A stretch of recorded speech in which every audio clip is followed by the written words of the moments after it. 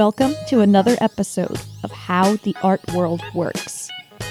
You can catch up on any episodes you may have missed or view the supplemental material at our website, www.artworldpodcast.com. And while you're there, please consider donating to our Patreon page. For as little as $1, you can help us offset the costs of research and production of this podcast and allow us the flexibility to make more episodes. Turns out producing stuff yourself is pretty expensive. Join a community of other Art World amigos and check out our exclusive bonus content with our guest this week.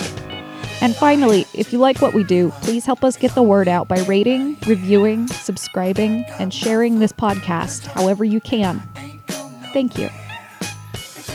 This week's guest is multi-talented badass and mom-to-be Audrey Chan, who was graciously welcomed at the GIST headquarters in Los Angeles, California.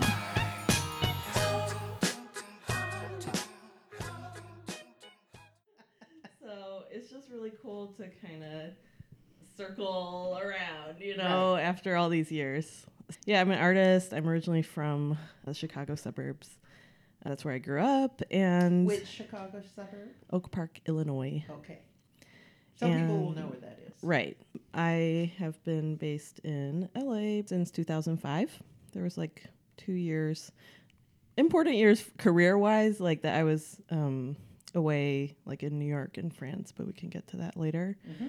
But LA is definitely where I'm putting down roots and where I like see my life from this point forward. It's just such. Okay, but which side of LA? I mean, if we're gonna split Chicago, all right. like. Okay, well, I'm currently on the west side. Yeah. I'm sure people have feelings. I go back and forth between the east and west a lot. That's okay. I commute from over there to here. Yeah. So my practice keeps evolving. I think my bread and butter before grad school was painting and drawing. And I stopped cold turkey. When I went to CalArts, I think I just wanted to be a sponge to what CalArts had to offer. And a lot of people approach grad school differently, but it was just a lot of new ideas and just new ways of being an artist and thinking about making work. And so I did a lot more performance, video, feminist organizing while I was there. And then only in the past couple years have I transitioned back to doing painting and drawing I'm now doing on a more monumental scale, which has been really exciting. Like literally on a monument? 14-foot tall stuff, but Billboard I make scale. it in my apartment studio, so I'm trying to make both things work. And then I would say between 2007 and 2016, I had a career in museum education in New York and LA. That was my day job for a really long time, and it allowed me to dive into my passion for like history and art history and talking to people and teaching and research. And I think that has actually subliminally informed my practice over time, because it's interesting to go from CalArts to talking about like antiquity and whatnot, and just having to make that mental leap on a daily basis, because it was kind of like living a double life in a way. Oh yeah. I think I mean, people ask me what kind of work I make, and only now can I actually am a painter. But for the longest time I was like, I do feminist organizing, I do this, I do that. And so Why do you call yourself a painter? Why identify by the medium instead of the message? I think it depends on who's asking. Some people have an answer in mind that they want when they ask you. And so if I'm talking to someone who's more familiar with art practices in the plural, we can kind of go into that. But my work is primarily informed by politics, history, identity, and it takes a lot of different forms.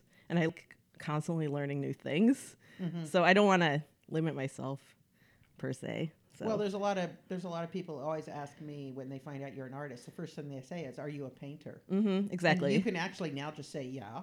Yeah, I know. I'm just finally like, okay. We can. No, I'm not a painter, but let's actually talk about all these other things that people don't really. Yeah, exactly. You can say yes if you want, or no if you don't want. You can say painter sometimes. Yeah.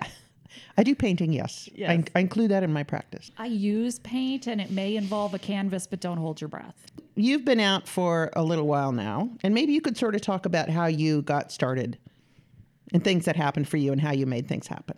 Yeah, so I didn't take much time between undergrad and grad school, and so I wasn't out in the art world and cutting my teeth in a professional sense in any way. And so I was really green when I went into grad school, and people were like, "You've never heard of Mike Kelly? Dear God, how could you call yourself a contemporary artist?" And I was just The like, test. I was just like, okay, I see the rules of this club, LA Art World Club thing. And I feel like I don't have a really rigid idea of what the art world meant and having like rigid boundaries and whatnot. And so I think after a lot of decisions I've made are like practical as much as esoteric. And so after grad school, I moved to New York, and I needed a job. And so I worked for a few months like at a bookstore and whatnot. And then I saw an opening at the new Museum of Contemporary Art that hadn't yet moved into its space on the Bowery. They were still in a transitional space in Chelsea, but they were looking for an assistant for their education department, and Unji Ju had just signed on there as their head of education and public programs. So I applied because we had worked together at CalArts. She was aware of my like organizing work, so with other grad students, I co-organized Exquisite Acts and Everyday Rebellions, which happened to coincide with the 2007 WAC Art and the Feminist Revolution exhibition. And that was a really amazing experience because it was just a ton of, it was like a day to night kind of commitment for about a year. And so my main piece of it was putting together a day of panels to talk about contemporary feminism in the art context. And I remember at the time, Christine Wertheim, who's a critical studies faculty, encouraged us organizers, the students, to moderate the panels. And we thought that was the strangest, most bizarre idea because we're like, we're not the experts. But it also meant that our questions came from a really honest place of learning, as opposed to someone who, okay, I know all the players and I'm just shepherding this conversation. It was a very raw. Well, it also happened experience. there were a lot of students involved, so I think it was really smart. Yeah. On some level, if you're asking from the place of which most people are originating, then it makes sense. I mean, it was a fantastic event. I'm really glad that you thought so. I mean, we were encouraged not to have it at CalArts because it was assumed that no one from the LA art world would want to drive up to Valencia on a weekend morning, and it was like a packed house. No, absolutely. So I think there have been moments when I've experienced naysaying and just needing to stick to your guns and just see how it plays out. Because if you just follow the naysayers, you'll just kind of you'll end up in go naysay into land. The grooves that have already been dug out, so that's not as interesting. But anyway, on the basis of that, Unji hired me, and I worked there for a few months during their transition to the Bowery, and I was thrown in a deep end. I mean, I barely knew anything about the LA art world, much less the New York art world, and then I'm kind of was just in it at a really intense institutional level. And it was just so interesting to see how an operation like that worked. Yeah. And it also forced me to kind of step outside my head as an artist to be in a kind of more administrative role in that space. But it really opened the door for me to be in museum education. And then shortly thereafter, I was an assistant in the education department at MoMA. And it was, work cultures, even within museums, the two spaces were so different. The new museum was very fast-paced. Everyone was doing 6 jobs at once. MoMA was much more formal and calm and delegated.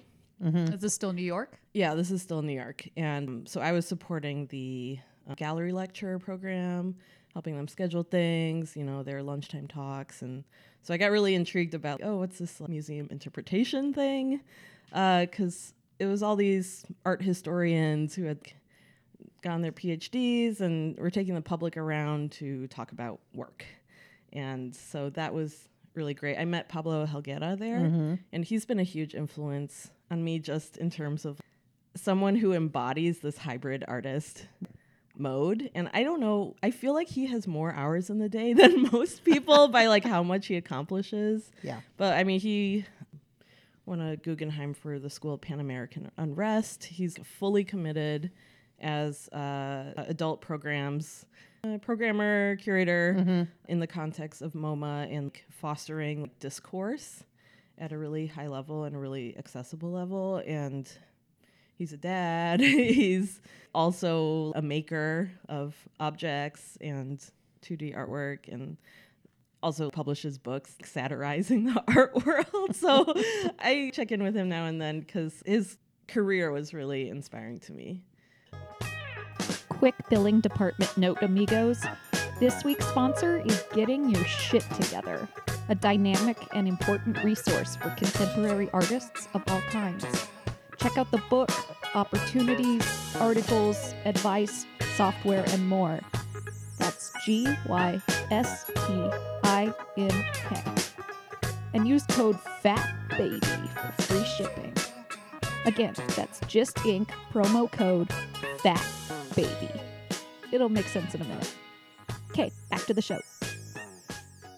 This video project called Chinatown Abecedario, that would be these animated vignettes that would deconstruct all these myths and narratives around LA's Chinatown. And I think the show was postponed. I didn't hear back from a really long time. I think it was maybe a year and a half later that they were like, oh, so You that get was- the email, you're like, fuck, what is this thing again? yeah. Do I even apply to this? Yeah, and so originally they had a year timeline of from the time you find out you're in it or not to when the exhibition happens. But then when they finally got back to us, it was like 6 months. And I had proposed this really intense animation project. So I was like, okay, let's do this. Can we have a couple extra months? What's good is that I was part-time at teaching at that time, so I was able to just crank out this piece, but it got me back into drawing, which was so important. And I had done political editorial cartoons in college, and I just plugged back into that headspace. That was part illustration, part editorially driven drawing.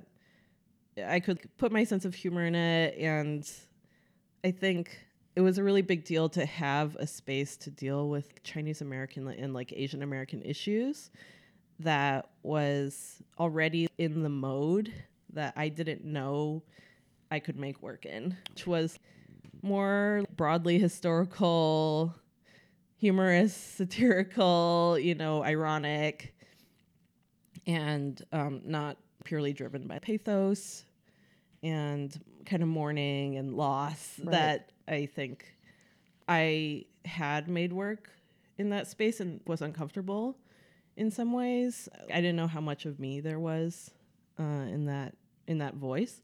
And so just having this opportunity just came really naturally. And I assumed that work had to be like a mind-bending, mind-exploding stress Right. ball of an experience to be worthwhile. The France experience was really stressful.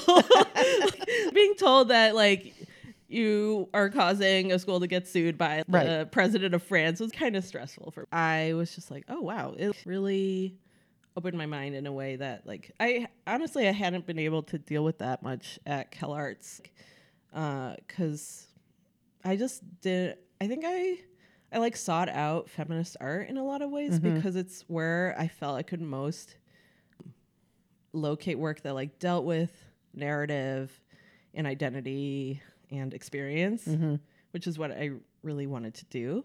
And I knew at the time that it was, I'd say like 95% of the artists we were looking at were white women. And I think I just took that for granted. Okay, I'm gonna work with what I've got. Right. And I'm still really inspired by that work. But I think at a certain point you need to get closer and closer to what speaks to you. And I just wasn't exposed to enough Asian American artists. It's the more marginalized work is or people are within the art world, the harder it is to find them. That's true. And even within CalArts, the feminist narrative was more buried than other places, even though the feminist art program was based there.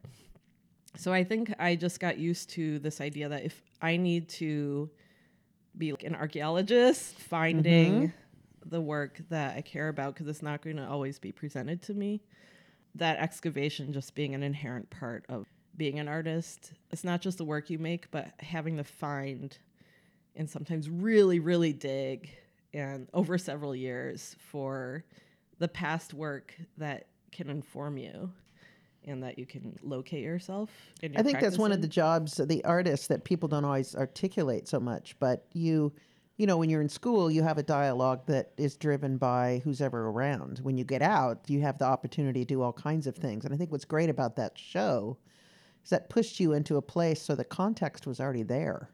Yeah. And you could sort of insert your work and be a part of a dialogue. And I think that's something that every artist should probably look for or create if you can't find it. So again, if the art world doesn't exist that you want, you have to make it or you have to find it. Yeah, and Steve Wong was kind of carving out a space for younger contemporary artists within the site of like an immigration museum. Right. And how cool is that? Yeah. I would say I've shown in commercial galleries a very tiny sprinkling of times, and most of the exhibitions I've been in have been affiliated with like schools or nonprofit spaces or spaces like the Chinese American Museum that are cultural institutions.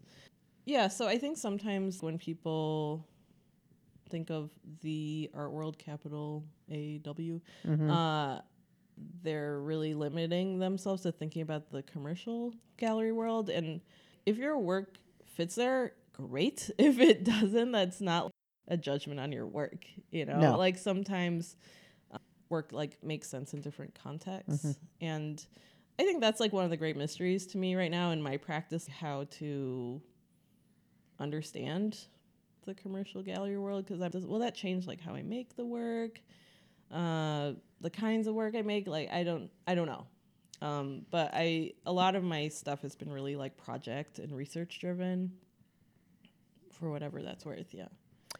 Yeah, and I think that it depends on, so the commercial gallery is also far and wide, Yeah. and but at the same time, you really can't participate unless you sell work Right. for the most part. So on some level, it does change a lot of artists' work. Being aware of it and how you operate, it's just another tool or an art supply in the things that are available to artists. So your work makes sense in those cultural institutions. It'll be interesting to see whether it flies in a commercial way, Yeah.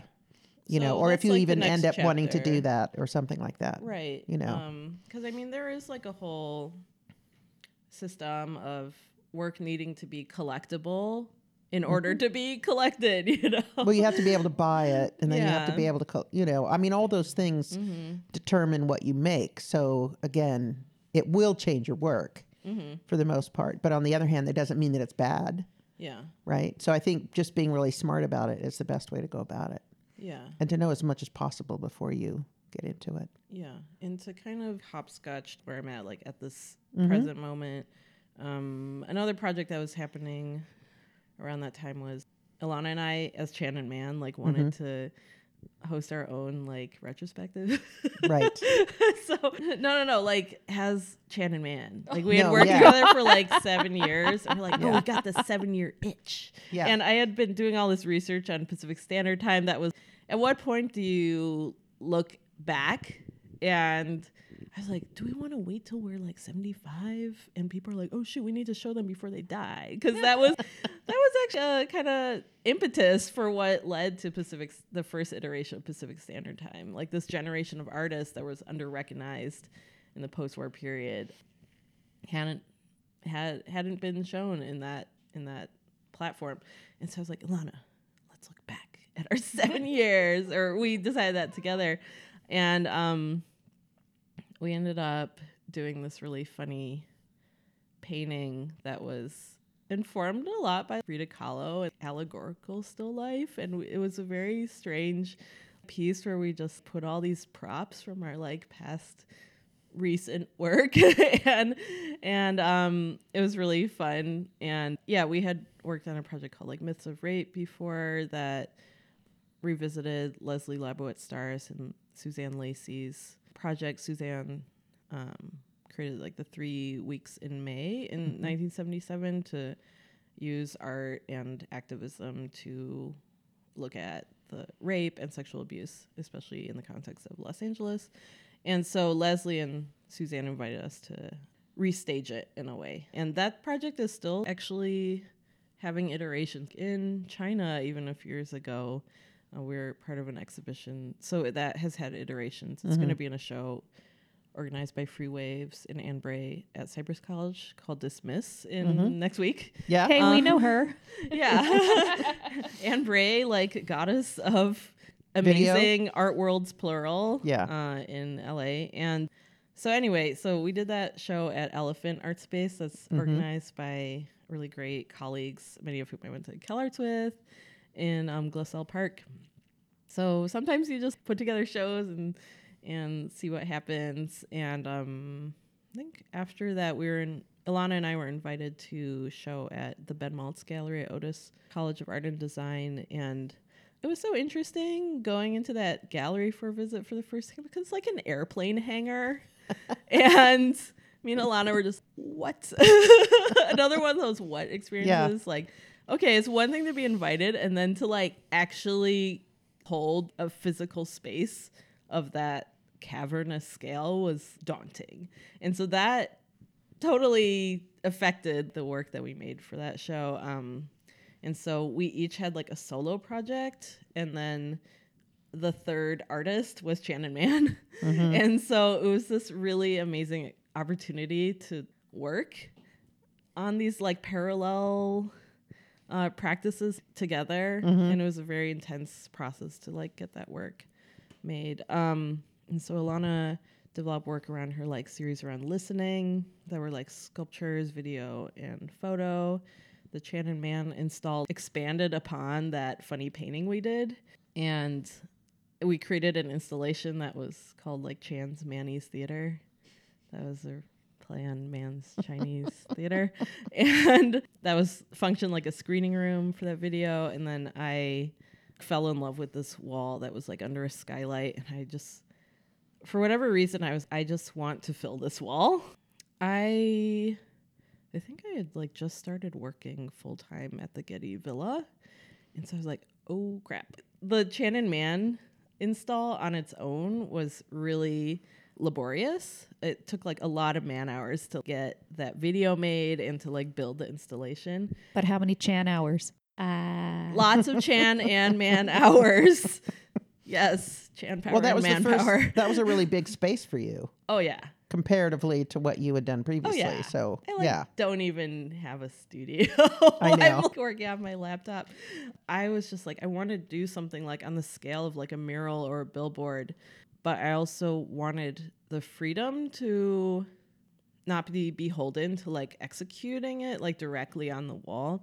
And so I ended up developing a process of taking like my hand-drawn work that I was doing at like a kind of sketchbook scale and maximizing it in like using Adobe Illustrator, vector-based art. You can scale it, miles long or whatever, and it still like has true resolution. And so I was just trying to like make that whole thing work for the kinds of things I wanted to put up. And I made this piece that was really, really emotional to work on. It was kind of based on my relationship with my paternal grandmother. And she was experiencing dementia at the time, and she helped to raise me. And so, like, even though we didn't speak the same dialect of Chinese, our emotional bond was really intense. And my dad has been a kind of translator of like the family narrative from communist China to like Chicago for me, like since I was little. And so I wanted to use this opportunity to like honor her, but also be true to like the way I experienced our relationship. And so, it was so hard to like put that into images Right. and to make drawings. That it's one thing to make a political cartoon and another thing to be like, how can this stand for like one of the most important people in my life and to communicate that in some way. So I ended up making this allegorical, very nonlinear scene that could be read from like left to right or right to left, because a lot of like Chinese art is read from right to left, and just kind of assimilating a lot of things I've always wanted to put into my work but hadn't really known how to until that point. And so I think like if I knew it was going to be like a framed like 18 by 24 work, it would have been totally different. But I need this to be an incredibly immersive piece. And so it ended up being like 14 by 33 feet. And I had it produced as a vinyl banner that could like be hung. It's currently like folded up in my closet at home. Where all good artwork resides. Yeah. So But that was an important transition for you, it was sounds like, in terms of huge. your work, because Literally.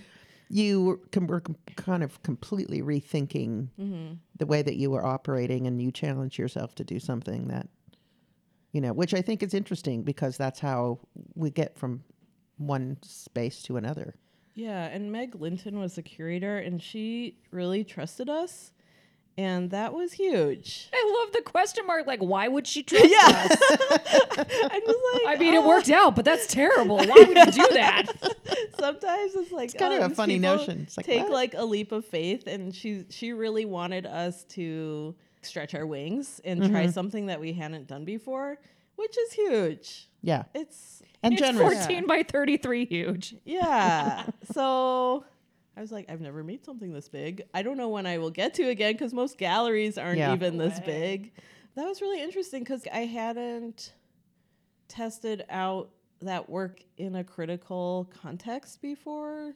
And at CalArts, you really got into this mode of discursive kind of processing of work, whether it was with one person or with class. And I think I just really fed off of that kind of energy and work coming out of like rehashing and conversations and research. This piece I was making at Otis was so rooted in like my being from before I ever knew I was an artist, like the kinds of things I was trying to put into the piece. So it was like really confusing in a way, even once it was up, because people like had no basis for understanding like what the piece was about, because it kind of came out of nowhere. Right. It's not like a series led up to that. And also quite personal comparatively. Yeah.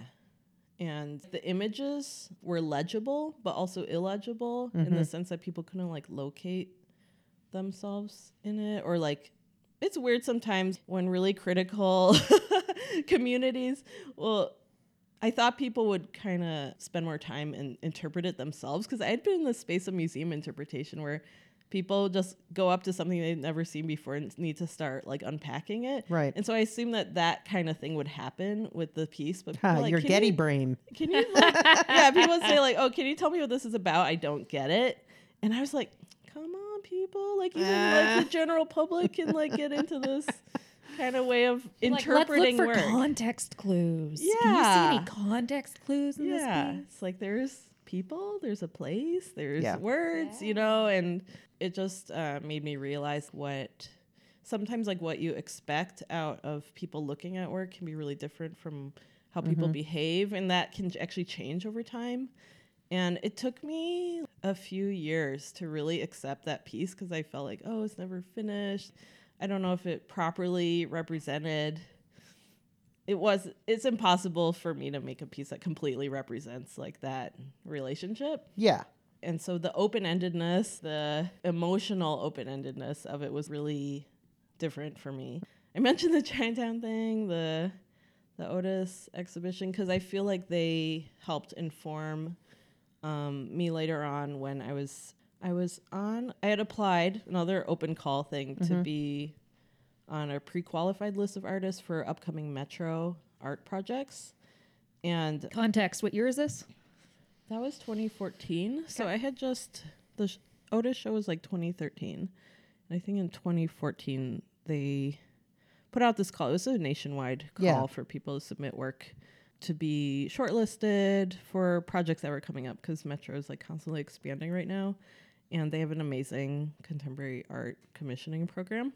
I was really happy to get on it. I think it was 2015 that I got a call, another one of these calls from out of the blue that's like, hey, so you're a finalist for the station that's going to be constructed at like First and Central. And it was Letitia Ivins who called me. And she was describing it. She was like, oh, there are these panels about like 12 by 13 feet. There will be 14 of them or so. And I'm like, oh, cool. So I'm going to apply to like do one of the panels. She's like, no, all of them. And I was like, I was just like, probably crickets from my end Again, of are the you line. fucking with me? I'm not quite sure. So I was just like, wait, that's like cathedral scale.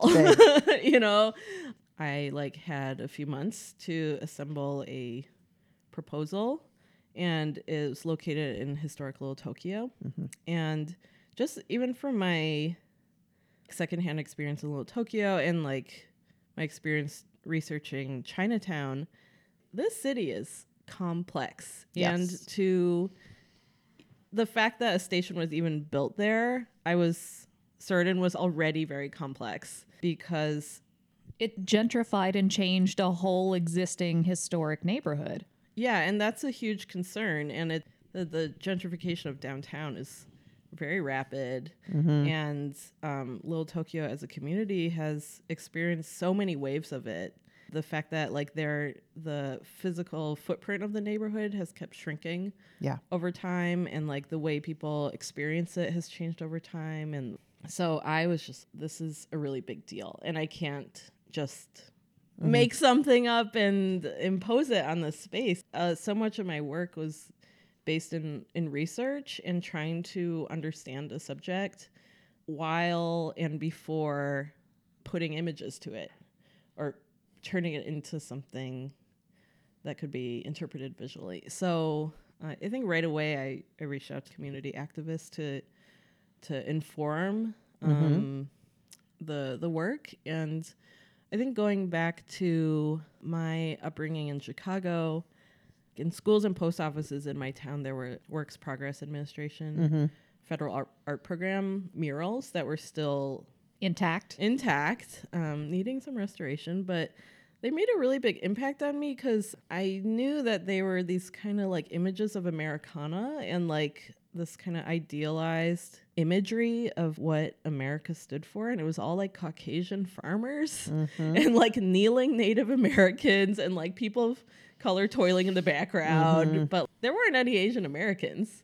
And I just, as I was learning more about like Japanese internment, which affected like all Japanese American families on the West Coast, I was like, wait, how is that program so time-wise so close to internment? It's idealized as this pinnacle government public works program, immediately followed by Japanese internment. Same president, same administration. And I'm just like trying to reconcile that. I'm like, you know what? I just wanted to do a kind of revisionist take on like, okay, if we're going to really think about like what America looks like, let's rewrite this narrative. And I think all throughout my training as an artist and scholar, just the importance of like iconography, symbolic images and representational images has really like been an important place where I locate what I want to do as an artist. Because I don't take it for granted that the images that we associate with love is like fat baby, you know, like how arbitrary is that? You know, so It's a very specific baby. He doesn't have kneecaps yet, so we know he's not 2 or older. Well, it's like whether you're Western or not Western European, like you're obliged to acknowledge this fat baby. Yeah. With a bow and arrow. You know, like, okay, like I just Fat baby. and also with the Otis piece, I realized actually that kind of strangeness of encountering a new image that you don't know how to like locate meaning in can actually be really productive because it forces you out of a certain box of interpretation, and it's not just reshuffling like existing norms. I was like, okay, well, I'm going to propose this piece that will like exist beyond my lifetime and probably like the next generation's lifetime. I don't know how long it would be up for, but in the contract it says at least 25 years. They guarantee 25 years. That's still a really Like, long I want to time. make something really meaningful that can get vandalized on. It's okay. Yeah.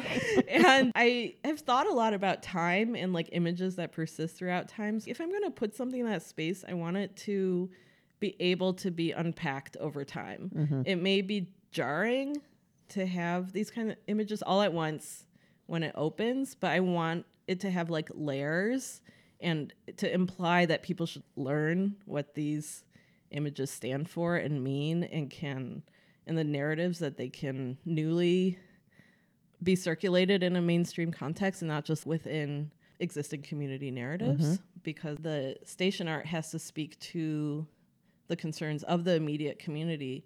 And it also serves, because it's transit, it serves everybody. People from all over the world, from different parts of town. If you're not from LA, just for context, this station is really close to Union Station train, correct? I think it'll be like the second busiest station after Union Station. Yeah. Yeah. So this is a regional connector project. So it's like 3 stations connecting existing lines in the downtown historic corridor. If there's only like 3 little things, how come they didn't make you guys all like, I don't know, work together at a theme or something? I think each artist is charged with putting together a proposal that is sensitive to the immediate community, but also representative of their body of work too. And so we all like shared what our work was about, like once we were selected. But I think they would like for each of the artworks to be distinct. Each of the stations has 2 or 3 artist projects. And so for the Little Tokyo Station, I'm on the subway platform level, and then Claire Rojas, who's based in the Bay, is doing the glass panels and the enclosure of the street level station. So that's what I'm in the middle of right now, and I have until the end of the year to finish the work. And it's another one of those things, if I had like 10 years to work on this, I would probably still feel like it wasn't enough time. And so I just wrapping my arms around things that feel really impossible to represent and just trying. Heck yeah, jump in. Yeah. And so as important as the images have been like the conversations with community leaders and other folks who have been like sharing their narratives with me and like what they think is really important. So I think of this as I'm an artist, but my process is really porous in the sense that I'm not just inventing a narrative. I need to do the research. I need to be humble. I need to be sensitive to how it's going to be interpreted. So many things. Yeah. Well, also you're working with stakeholders. Oh, yeah. You know, people that actually have an investment in what you're doing and the place that you're working. Yeah. That your career has had this really interesting trajectory in which you've shown up. You know, opportunities have come out and you've found them and you have gone after them.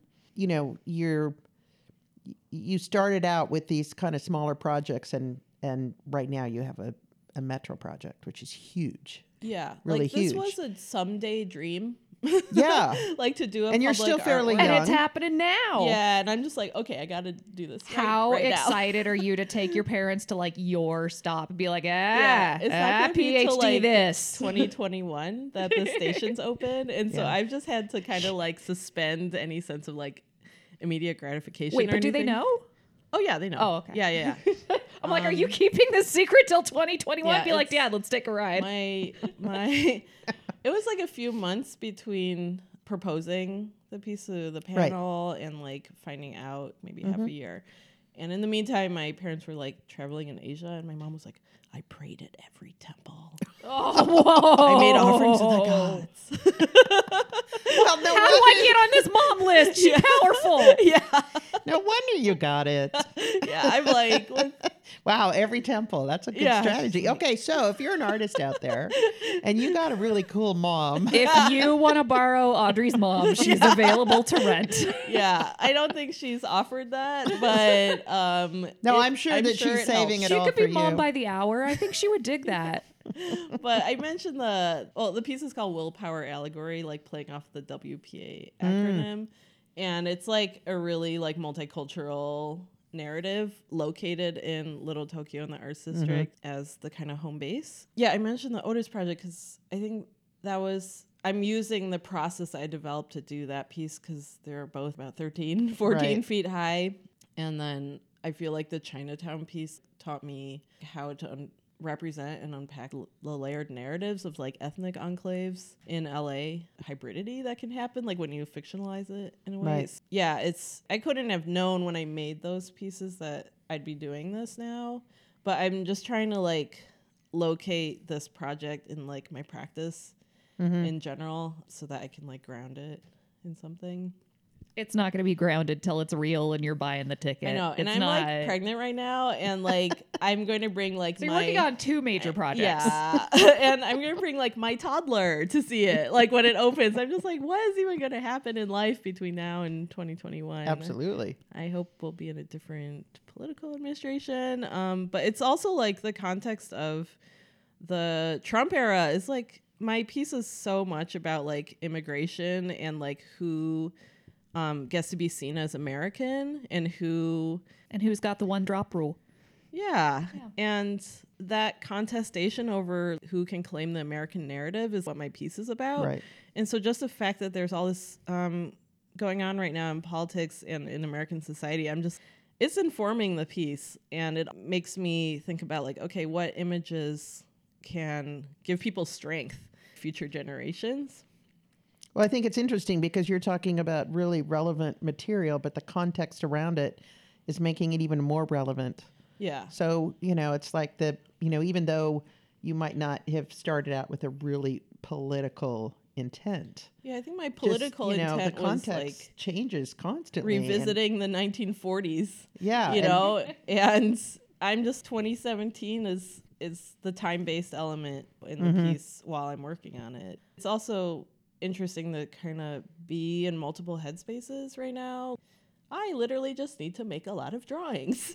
And there's protests, there's actions, so many immediate things going on. And I'm trying to like do this thing that for perpetuity, reconcile those things. Yeah, like it's a hard to daily stay humble process. while you're supposed to be thinking about yourself to make this thing. But Oh, it's not it's- about you, but it's definitely about this community. Overwhelming. Yeah, it's really humbling actually to work on it, but also I just have to get it done. Better get So, cracking. Yeah, it's been cracking for like a year. Yeah. And it's like, gotta keep cracking it. So if you had to pass on information to artists that are just graduating or working, what are some things that you would say? I would say, I think just thinking back to the moments that do I even want to keep doing this? Is this pointless? It's so easy to compare yourself to other people and how other people frame success or what it consists of. And if you're constantly judging yourself, comparing to other people, you'll never be happy and you'll be miserable and you'll probably want to stop. And so a lot of what I've had to do is just filter out kind of thinking because it's really like not productive for me. Figure out at the end of the day, like what actually gives me purpose. And sometimes it's nothing to do with the capital A art world. It's just like, I want to tell stories. I'm lucky enough to have a platform, and that platform can like happen in different places Absolutely. and with different people. Yeah, like the piece I'm doing now is I'm very much thinking about the general public as my primary audience for it and just keep a long view because when I was working at the Getty, I was like, I just need to pay the rent, you know? And I feel like it took a lot of work to get to LA and to go to CalArts and to just like try to make something happen. And I would say the years immediately following grad school are super confusing because you go from the space of hyper validation every day because you're basically paying to be validated in grad school. I don't know if you would see it that way. Well, on some level, if you know, from the position as a student, of course, because you're getting something at the end, yeah. right? Your validation is this degree from this place. And I would say that that's how I felt because I had never so fully considered myself as an artist until I was there. It was always just this thing that I did, that I Right. kept doing. It wasn't like an identity. And it was the first time that I was, oh, people think I'm an artist. Okay. This is really cool. At some point, you just have to claim it. Yeah, but I think I hadn't fully. But you have now. Oh, yeah. Yeah. And there have been times when I've drifted and stuff, but. Imagine getting commissioned for a huge project really helps that validation. Yeah. You know, I mean, does. you got validated all along the way, which kept you going. So even just someone seeing your video and going to France and getting involved in all those things, Yeah. everybody has a different trajectory of how careers work. And I think that there's Jeffrey Valance does it. I invited him to my class and he did a really great drawing. He just walked in and he said, let me draw the art world for you. And so he started at the beginning. He said, this is when I graduated. And then, you know, I expected my career to go from just at a slow crawl up and just constantly just keep crawling up. Yeah. So he starts this drawing and then he goes up a little. And so he was lucky enough to get a gallery when he first got out of Really? school, which Yeah. is unheard of. And then it climbs up and he said, well, after that show, it went down. And then it went up and then it went down even further. And then it went a little farther up. And so his trajectory, even as a successful artist, is this constant up-down thing in which, you know, there's really low lows and there's really great highs. Yeah. And you don't know what's going to happen. And so you lay the groundwork, you do all the stuff that you can, you make the best work possible, and you show up. Yeah, I had this really great chat with Charles before I taught at CalArts last semester. And I would say teaching at CalArts was like one of my biggest dreams. And so the fact that everything is You happening got over that this fast, year- didn't you? No, I wouldn't say that. I would say that this year has been really overwhelming in a lot Yeah. of ways because all these things are happening at the same time. And I'm just like, Because you're the prom queen this year. So I'm just, like, all really- these wonderful things. I'm really happy to be doing this interview this year. 2 years ago, it would have been a totally different conversation. But I was just like, Charles, I need advice. We talked about how it's really important to differentiate your practice and your career. He's like, your practice has to be like the through line that like carries you through, that you always that grounds you, and your career inherently will have ups and downs and ups and downs. And if you base what you think of as your practice as an artist on your career highs and lows, you'll just be in a world of pain. Absolutely. You know, and enjoy the successes when they happen, but they can be so random. The quiet periods can feel really long and forever until they're not. And so I think I always knew I wanted to be an artist to the end. And so I'm like, okay, however long it takes, I just need to like make the conditions right to keep at it. Well, you're also one of those people who's always been really prepared. Okay. So it's like you know about your work, you know what you're up to, you can articulate it. If someone asks you about your work, you can talk about it. I think that your strategies for how you've done things by, look, here's a chance, I'm going to apply. Yeah. Right. And stuff happens. But if you don't do all of that stuff, it makes it really difficult. And then, people wonder, why don't I get anything? Right. Yeah. But you have to be at least a little bit organized to sort of make stuff happen. I learned doing feminist organizing is you have to write your own canon, and you can't just take everyone who's on the cover of Artforum as your art gods. No. You know what I mean? You have to figure out That lasts for 5 minutes anyway. yeah, and so many of the people's whose work I cared about have had careers highs and lows and are often under-recognized. And for me, that doesn't diminish the importance of their work. Seeing people's various careers, I didn't have illusions that a career needs to look a certain way for the work to be of a certain quality and importance. Is there still a CalArts Mafia?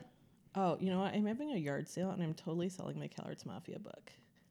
because I'm just like, I know all these stories. Like, this was such. Is like, that the one I'm reading now about with Jack the, Goldstein with that the- she should be reading? with the neon green cover? I'm like, I remember reading this right before going and Right. being like, oh, this is like the mythology I need to learn about this mysterious place in Valencia, California.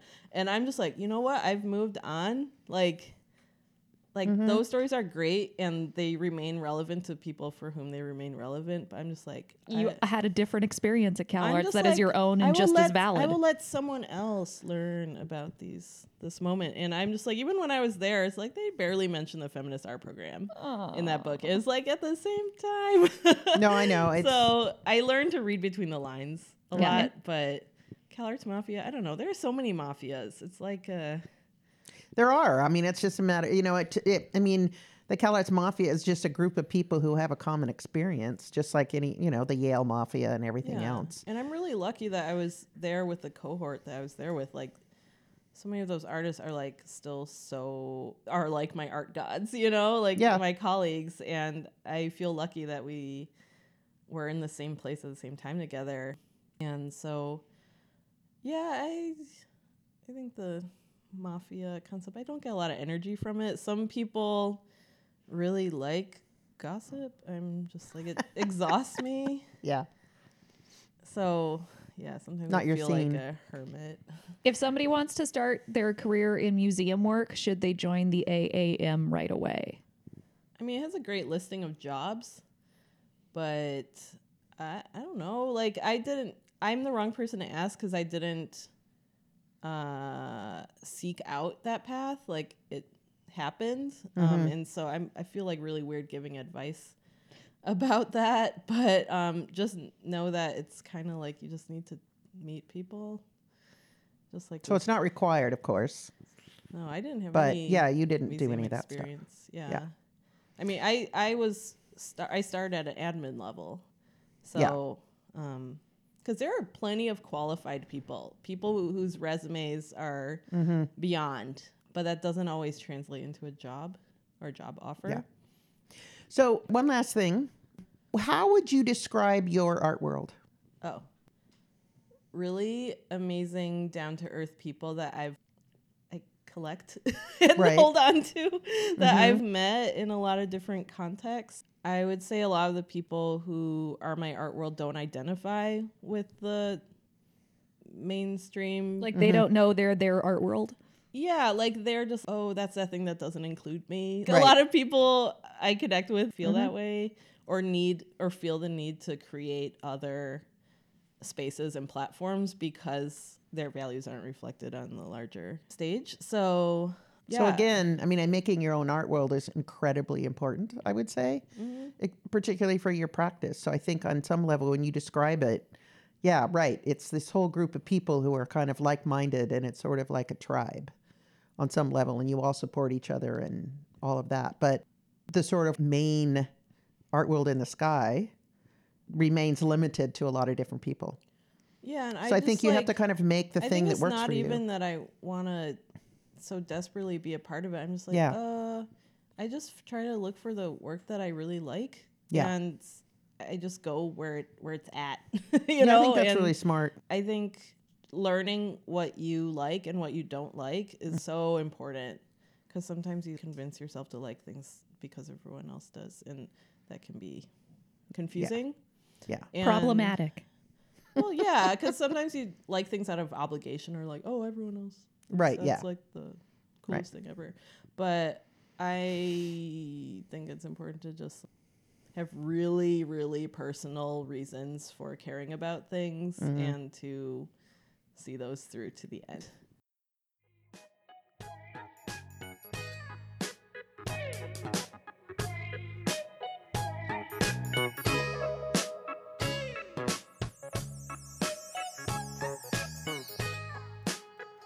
Thanks again to our guest, Audrey Chan.